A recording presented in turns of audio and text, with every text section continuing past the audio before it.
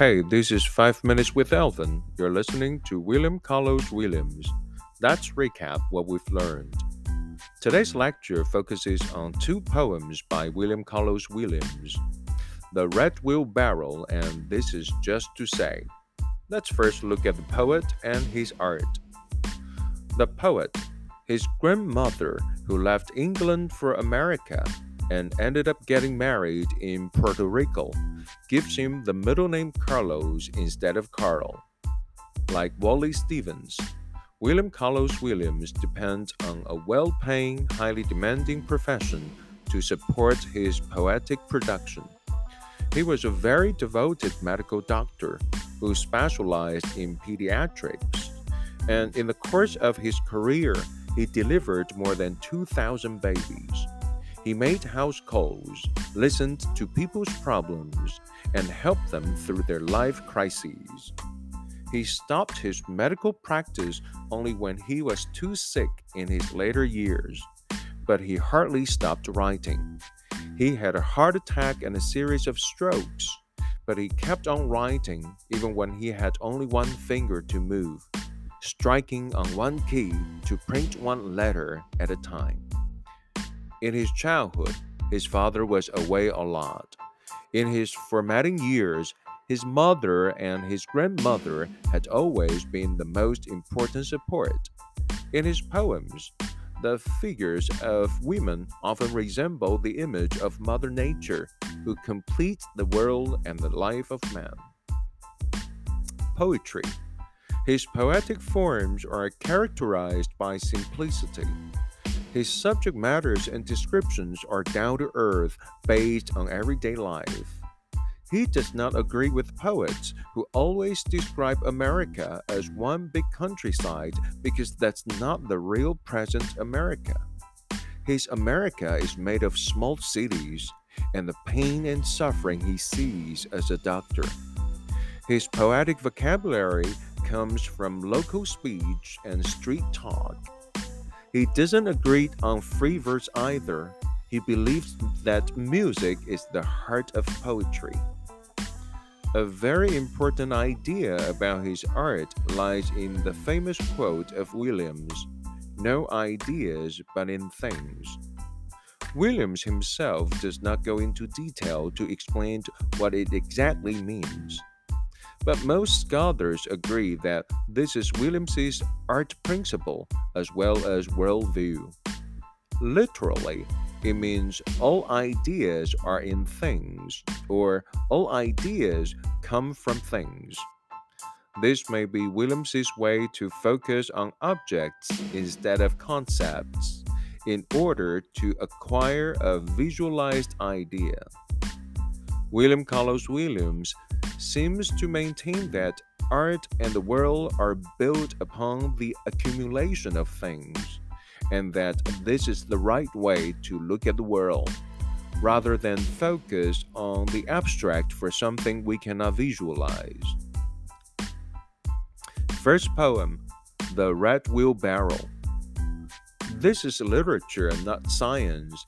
There are countless interpretations. This is only one of them.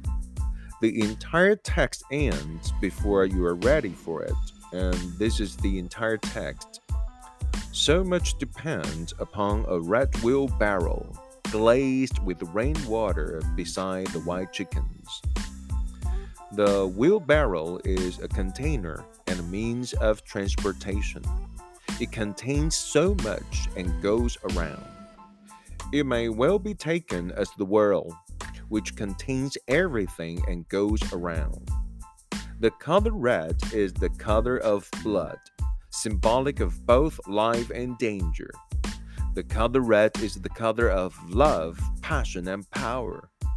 When the red wheelbarrow is seen, it is seen with all parts magnified: red, wheel, and barrel. The poet is drawing our attention to a world of objects we tend to ignore. And the result of our ignorance is that we fail to see the connection between one object and the world it is in. The poet is here building the relation between the red wheelbarrow that contains and transports so much and the world that functions in the same way. The world is neutral, just like the color red. It contains blood to enable life and blood to lose. The barrel contains the same.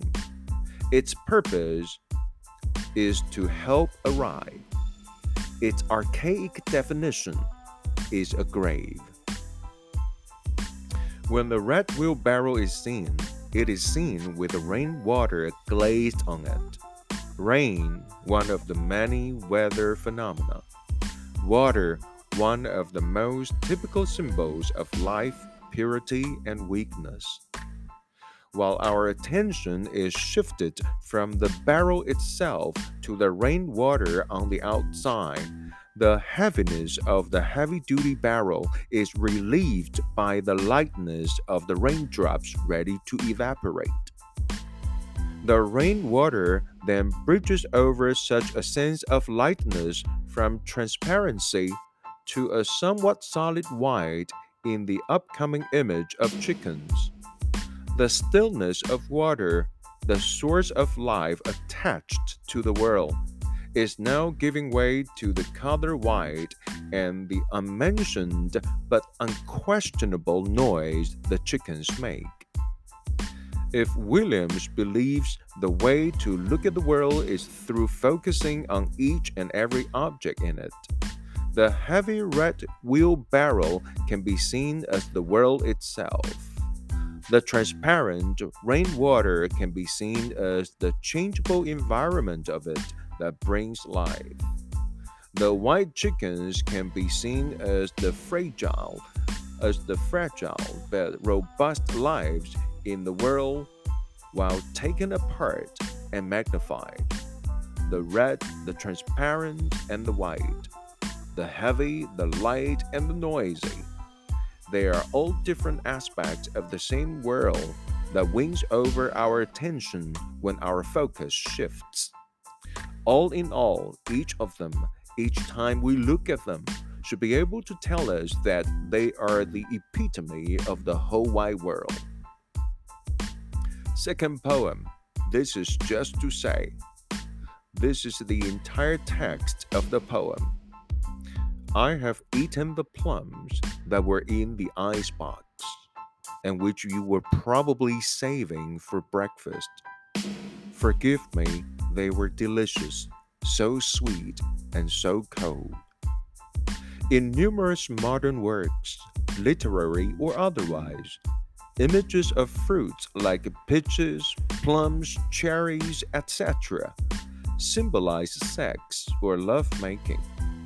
The speaker in this poem is apologizing for something he did. He had the plums which someone lives with him or at least shares the fridge with him saved for a more formal occasion rather than a casual taste.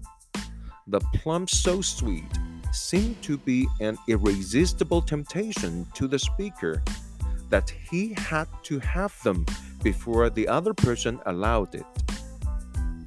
It is, of course, wrong taking something from other people, but I am delivering a message to you, saying that I am sorry, saying that please forgive me.